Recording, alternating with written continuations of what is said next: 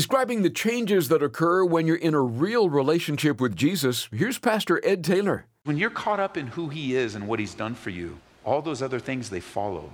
You begin to love his word. You want to hear from him. You want to grow in his grace. You want to tell others about him. You're going to stay away from nonsense. You're going to break off bad relationships. Why? Not because some pastor told you to, but because the Holy Spirit lives in you.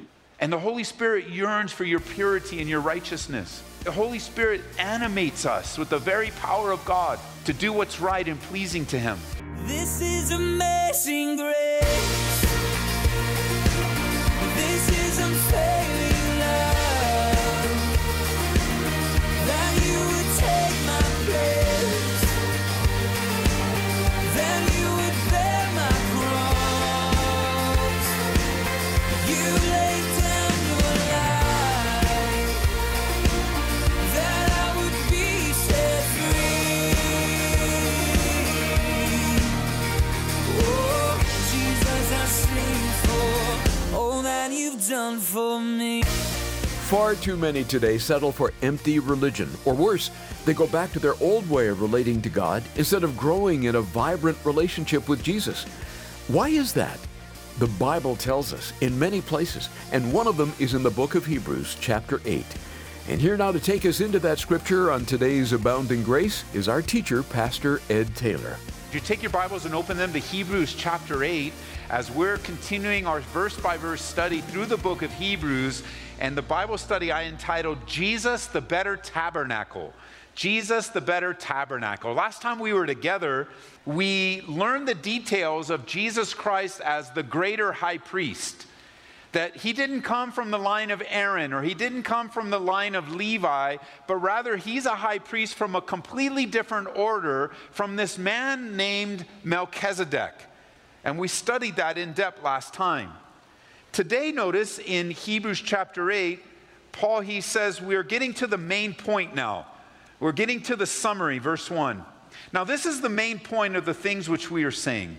We have such a high priest who is seated at the right hand of the throne of majesty in the heavens, a minister of the sanctuary and of the true tabernacle, which the Lord erected and not man. For every high priest is appointed to both offer gifts and sacrifices. Therefore, it is necessary that this one also have something to offer. For if he were on earth, he would not be a priest, since there are priests who offer the gifts according to the law. Now, notice verse 5. Who serve the copy and shadow of heavenly things, as Moses was divinely instructed when he was about to make the tabernacle. For he said, and this is a quote from Exodus 25, see that you make all things according to the pattern shown you on the mountain. But now he has obtained a more excellent ministry, inasmuch as he's also the mediator of a better covenant, which was established on better promises. And so we have the better high priest, Jesus Christ. And the temptation that was coming to the first century Jewish believers, remember that's the audience that this letter was written to, the temptation that they were facing was to leave the simplicity of faith in Jesus Christ, the promised Messiah, and they wanted to go back to the formalism of the law, the rituals, the ceremonies, the priesthood, the temple of Judaism. They were tempted to go backwards. They were tempted to leave faith, to leave the promised Messiah. Imagine this. If you were in Judaism, somebody listening right now, those that are in Judaism right now, the Jewish men and women reading the Torah, reading the Old Testament, they would be reading of over 300, as they read through, 300 predictions of the first coming of Messiah, the Savior. Do you know that Jesus Christ, when he came, he fulfilled over 300 predictions, or what the Bible calls prophecies, of his first coming. Things like what city he would be born in. Things like he would come from a virgin. And on and on. 300, about 330 is what most people settle on. And so they are now worshiping, this group is worshiping Jesus Christ, their promised Messiah. They have the promise. They don't have to worship in shadows and copies any longer. They have the real thing. but they want to go backwards. They want to go backwards. Notice in verse 1, it says, now this is the main point of the things we are saying, and I want you to mark these words. We have, present tense, we have. Those are important words, because remember, the believers are under intense pressure. Embracing Jesus Christ literally meant for the Jewish person in the first century losing everything. They lost their status in society. They lost their formalism religion. They lost their family, lost their job. They lost their community. And yet they're still connected with their family in some respects, but they lost everything. And what they would be hearing is something like this. Hey, what are you worshiping that guy from Nazareth? Why are you worshiping that Nazarene? Why don't you come back? Because we have the temple. We have the priesthood. We have the washings. We have the ceremonies. We have the law. To which Paul says, here's the summary, here's the main point. We have a greater high priest. And that silenced the critics. We have not only such a high priest, but we have the best high priest. We have the fulfillment of it all. Today, right now, Jesus is at the right hand of the throne of God, continuing to minister and serve on our behalf. He says, notice verse 2, a minister of the sanctuary of the true tabernacle, which God built and not man. What they were looking to is something temporary. They were looking to the temple and the law, and they were looking to that which was temporary for personal fulfillment. And yet, Paul is reminding them that they have the permanence of Jesus Christ. And they're not to leave the permanence and the substance to go back to copies and shadows. You have to understand, what Jesus Christ has done for you and me on the cross is open wide the way of fellowship with God. That is beyond our comprehension. You no longer need to go through a priest, nor have you ever needed to if you weren't in Judaism. You don't need to go through a priest. You don't need to go through a ritual. You don't need to show up at a particular place. You don't have to offer a bull or a goat, because what Jesus Christ has done for you and me on the cross, you and I can have a full, real relationship with God, our Creator, by faith. We have the real deal. He has supplied everything that we need. Our relationship with the Father, listen, is not based on our good works. And I'm glad. It's not based on our good works. It's not based, you can come to the Father whether you do your devos or not. You can come to the Father whether you attend church perfectly or not. You can come to the Father if you made a mistake or you committed a sin or whatever it might be in your life. By faith in Jesus Christ, you can come to the Father right now, not based on your good works. Now, is it a good thing to be in the Bible every day? Absolutely. Is it a good thing to be with other believers on a regular? Absolutely. Is it a good thing to have a vibrant prayer life? Yes. But your relationship to the Father does not depend on your good works. Jesus Christ provided the one good work that it takes for you to be right with the Father. And you come through Him, and He's fulfilled it all. I think we take that for granted at times. You know, as a new believer, we're born again, we're excited, we embrace all that God has done for us. But over time, we begin to take for granted that Jesus Christ did the work. We take for granted that Jesus Christ, He saves us, He continues to save us, and He will save us.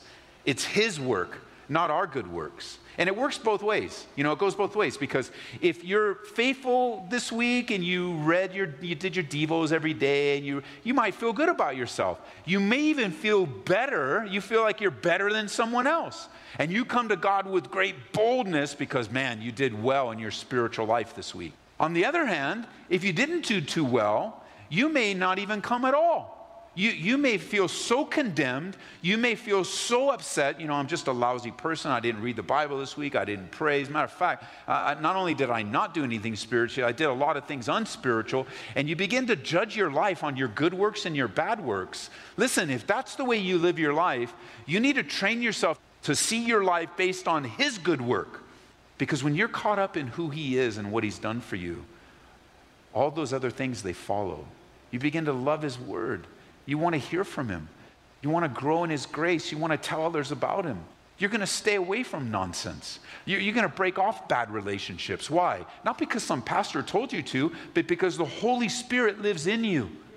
And the Holy Spirit yearns for your purity and your righteousness. The Holy Spirit animates us with the very power of God to do what's right and pleasing to Him. Man, what He's done for us, it's amazing. And it says in verse 4, notice, if Jesus was on earth, He wouldn't be a priest. And that's true, because He wasn't from the line of Aaron and He wasn't from the line of Levi, so He wouldn't offer anything in the temple. And that's a big point, because why? He was from the line of Melchizedek. He's a different type of priesthood. The men that were serving in the temple were just serving copies and shadows and not the real thing. You know, what I've found over the years is that any illustration I try to make when it comes to copies and shadows is pretty silly. And yet it still makes the point. None of us really go after the shadows. And none of us really want a fake copy of something. We want the real deal. And I was thinking in my own travels, you know, if there's an opportunity, I never travel alone, but if I have to travel, I take a pastor with me and I'm not able to take my wife, you know, by the time I get home, I want the real thing. I want to spend some time with my wife. I want to enjoy Marie. I don't come home and as I'm walking in, I see her standing at the door, because she always stands at the door to wait for me. You know that, right? No, that doesn't happen. So she's at the door, and I see her shadow, and I'm like, man, it's so good to be home. Hey, babe. And I just jump on the ground and start hugging the shadow. What a dumb thing to do. And she's like, what's your problem, bro? Like, what are you doing? Oh, I was just waiting to see your shadow, honey. I've been missing your shadow. And no, like, I want the real deal. I'm going right for the real thing. I'm passing the shadow. I'm going right for the real thing, or a picture, a copy. You know, when I travel and I don't have my wife, or even when I don't have my family, I have pictures of my family. It reminds me of them. I pray for them, and I miss them. But when I get home, man, I don't need the picture. It'd be really weird if I'm there sitting and Marie's like 2 feet from me on the couch. Man, this is such a great picture. So good. You know, it's like, I'd be so stupid. I got the real thing. If I just move over 2 feet, boom, it's done. None of us go for the shadows or copies. So if you do that in the real world, that's the point. That's why he keeps saying it. You know what? The tabernacle, the temple, the worship, the ceremonies, the incense, the high priesthood, they all had their time, but they're temporary. The tabernacle was temporary. It was a picture, a type of a copy of who is to come. Not what is to come, but who is to come. If you studied with us when we went through Exodus, we went through, you know, all the studies that we've done in our church are online. They're on our website and on our app. And we're about, a third way through the Old Testament and almost done with the New Testament. Hebrews and Jude, and we'll be done with the New Testament. And so when we went through Exodus many years ago, verse by verse, we learned that each part of the tabernacle pointed to Jesus Christ. Everything about it was a picture of Jesus. And that when Jesus came, he fulfilled no need for the tabernacle. The tabernacle was temporary. The law was temporary in its purpose. Remember the purpose of the law? The law had a purpose, and it was this: to show you and me that we have failed a holy and righteous God. That's why the law was given. We learned that in a previous study. Remember, the law is a tutor or a teacher. And what does the law teach us? The law teaches us that we have failed. You see, the law could reveal our failure, but it couldn't change us. And we compared it to what? A mirror. Like, all of us use mirrors. And let me just tell you, when you wake up in the morning and you go into the restroom, the mirror is telling you the truth. You may not like it, but the mirror, you can't get mad at the mirror. You can't get up, I can't believe, mirror, I'm getting a new mirror. Why? Because it's telling me I don't look good. No, bro, that's how you look. That's it. The mirror is telling you the truth. Changing the mirror is not going to change the situation. The mirror is just telling you the truth. It's not the mirror's fault. The mirror is revealing to you what needs to be changed, but it's not changing it for you. It has no power to change for you. The law of God is very similar. The law of God reveals to you your inadequacies, but the law had no power to change. Only God changes. Only God does the work internally. It's like the pictures you take, you know. If we took a picture, I did a big picture and I sent it all to you. The first person you're looking for is who? You. And then you're going to say, oh, I don't like this. Well, let me just let you in on a secret. That's what you look like all the time. It's not the picture's fault. That's what you look like. Yeah, but my eyes were closed. Guess what? That's what you look like when your eyes are closed. That's it. It's not the picture's fault. It's not the mirror's fault. And it's not the Bible's fault. When you open it up, you see, that's one of the reasons why people don't read the Bible. Because it's alive and powerful. And it doesn't matter where you read. God will use it to reveal to you and reveal to me the distance that is between me and God. The distance between my Creator. And it's going to force me to come to the conclusion, where am I in my relationship to God? That question is on every page. Where am I? Where am I? Where am I? Where am I? Like some of you are listening today for the very first time to a Bible study, and you're like, what is this whole thing about a high priest? I don't even know. And that question is leading you to who wrote it. And that question is leading to you, well, if God wrote it, then who is God? See, on every page of the Bible, it leads you to the questions that will lead you to God. And there you are standing before God with the greatest question in your life. And that is this: where will you spend eternity? God is eternal, so where will you spend eternity? A lot of people avoid the Bible and avoid Christians and avoid Christianity. They avoid churches because you don't want to deal with that question. Where will you spend eternity? But that's an important question to ask. It's more important than the person you're going to marry. It's more important than the house you're going to buy or the car you drive or the school you're going to go to or what your career is. As important as those questions are, the greatest question that every human being needs to answer is, where will you spend eternity? You can ask it in the first person, where will I spend eternity? And if you say, well, I'm going to be in heaven because all good people go to heaven. The problem is when you open the Bible says you're not good. The Bible says that we're not good enough. Well, Ed, I'm better than so-and-so. That may be true, but you're comparing to the wrong person. You see, God made it very clear.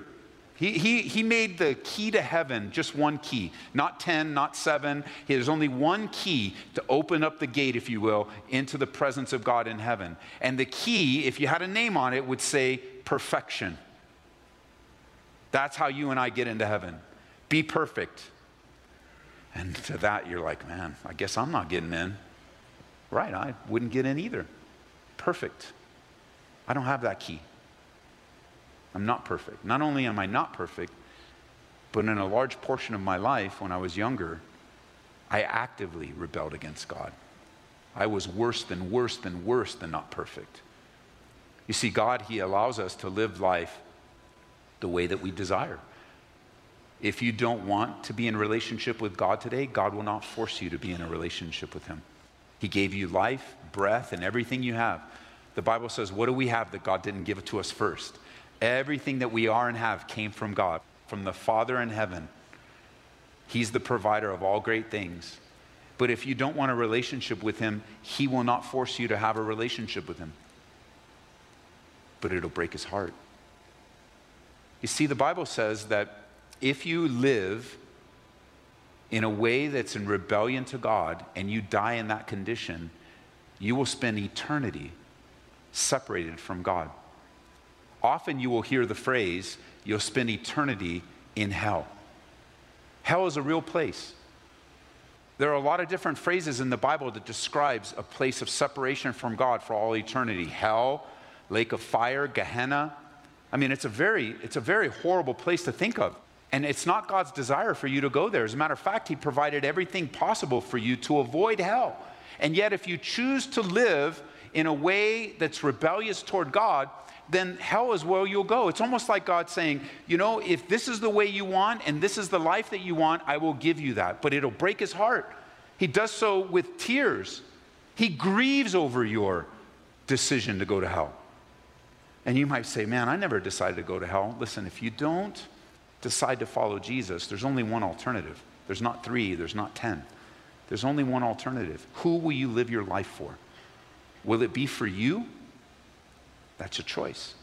You live life the way you want to live it, the way that you want to do things. Do you want to dabble in Hinduism a little bit? Do you want to go toward Buddhism? Do you want to take that religious class and see what all the religions out there? God says, it's not good for you, but if that's the way you want to go. I was thinking about this because over the years of serving here, I've spent a lot of time with families and parents, and I was thinking of a select group of parents that have prodigal kids. You know, I'd be at their kitchen table or my office or the restaurant, and we're talking about and praying about their child, their son, their daughter. This just happened recently, not too long ago. And talking about the decisions they're making. As a matter of fact, I had the opportunity to talk to this young guy about the life that he's choosing and pleading with him not to do it. He chose anyway. Every parent that has a prodigal kid cries over them, and their heart breaks over them. They're not happy that their son or daughter doesn't want to live for God. They're not happy that they become drug addicts. They're not happy that they're hanging with these people that don't care about them. The prodigal son's father in the Bible wasn't happy his son took the inheritance and threw it all away and ruined his life. He is not happy, he's grieved. You know, God, the greatest picture of God in the Bible is as a father. And for you to not live in a way that pleases him grieves him. You go, Ed, I've never heard that God would be grieved or sad over my sin. What do you mean? By the way, I did use the word sin, because what we call mess ups and mistakes, the Bible calls sin. The greatest issue in life is our sin.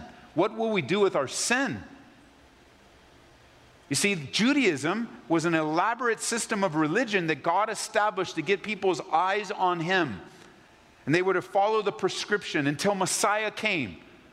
It was a revelation. Every time the priest came, he would offer 3 animals, remember? First, he would offer an animal for himself, a sacrifice for his own sins on the Day of Atonement. Secondly, he would offer an animal for the sins of all the people. And then thirdly, he would take a live animal, a goat. He would have his bloody hands, and his bloody hands would be on the head of the goat, and he would transfer, by prayer, the sins of the people on that goat, and he would let them go. Can you imagine what that would be? You don't need to bring a bull or goat today. Isn't that great? Indeed, it is great to have a Savior who paid for our sins. You're listening to Pastor Ed Taylor on Abounding Grace. Thanks for taking part in today's Bible study.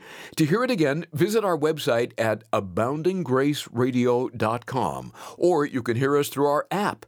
Simply search for Ed Taylor in the App Store or Google Play and download the free app today. We also have a podcast on Apple Podcasts. Our pick of the month is 5-Minute Apologetics for Today by Ron Rhodes. As Christians, we sometimes encounter objections about the Bible, and maybe you're left wondering how to answer them. Or where do you look? This wonderful book offers you 365 quick answers to key questions. I think you'll find it super helpful the next time you come across a question you're not sure how to answer. And we'll gladly send you a copy when you support Abounding Grace today with a gift of $25 or more. Just pick up the phone right now and call 877-30-GRACE. That's 877-30-GRACE. Pastor Ed, here we are on the National Day of Prayer, and I think it would be fitting to close out today's program in a word of prayer. Would you lead us, please? Father, as many, many believers today are giving attention specifically to prayer, I ask that you would hear us. And even if we mess it all up and we're saying the wrong things and we're asking amiss, like James says, that you would correct it, change it, modify it, so that it might align with your will, so that we might experience the fullness of your answer. I know that in a time where our world is upside down, it's so easy, and we don't even notice it, Father, but our prayers get very selfish, even in pain and sorrow and trial and difficulty, and we don't want to be selfish, Lord. We want to be selfless. So hear our prayer on this special day that nationally many, many men and women, boys and girls are praying. We're grateful for that, and so change our hearts, Lord, in Jesus' name. Amen. Amen. Thanks again, Pastor Ed. Ed Taylor is the pastor at Calvary Church in Aurora, Colorado. He also enjoys meeting his radio listeners, so drop by and say hi after a service. We meet together Saturdays at 6 p.m., Sundays at 8:45 and 10:45 in the morning. There's a midweek service, too, Wednesdays at 7 p.m. We can tell you more about us at calvaryco.church. Join us each day on Abounding Grace as we go and grow through a study in Hebrews with Pastor Ed Taylor. This is amazing grace.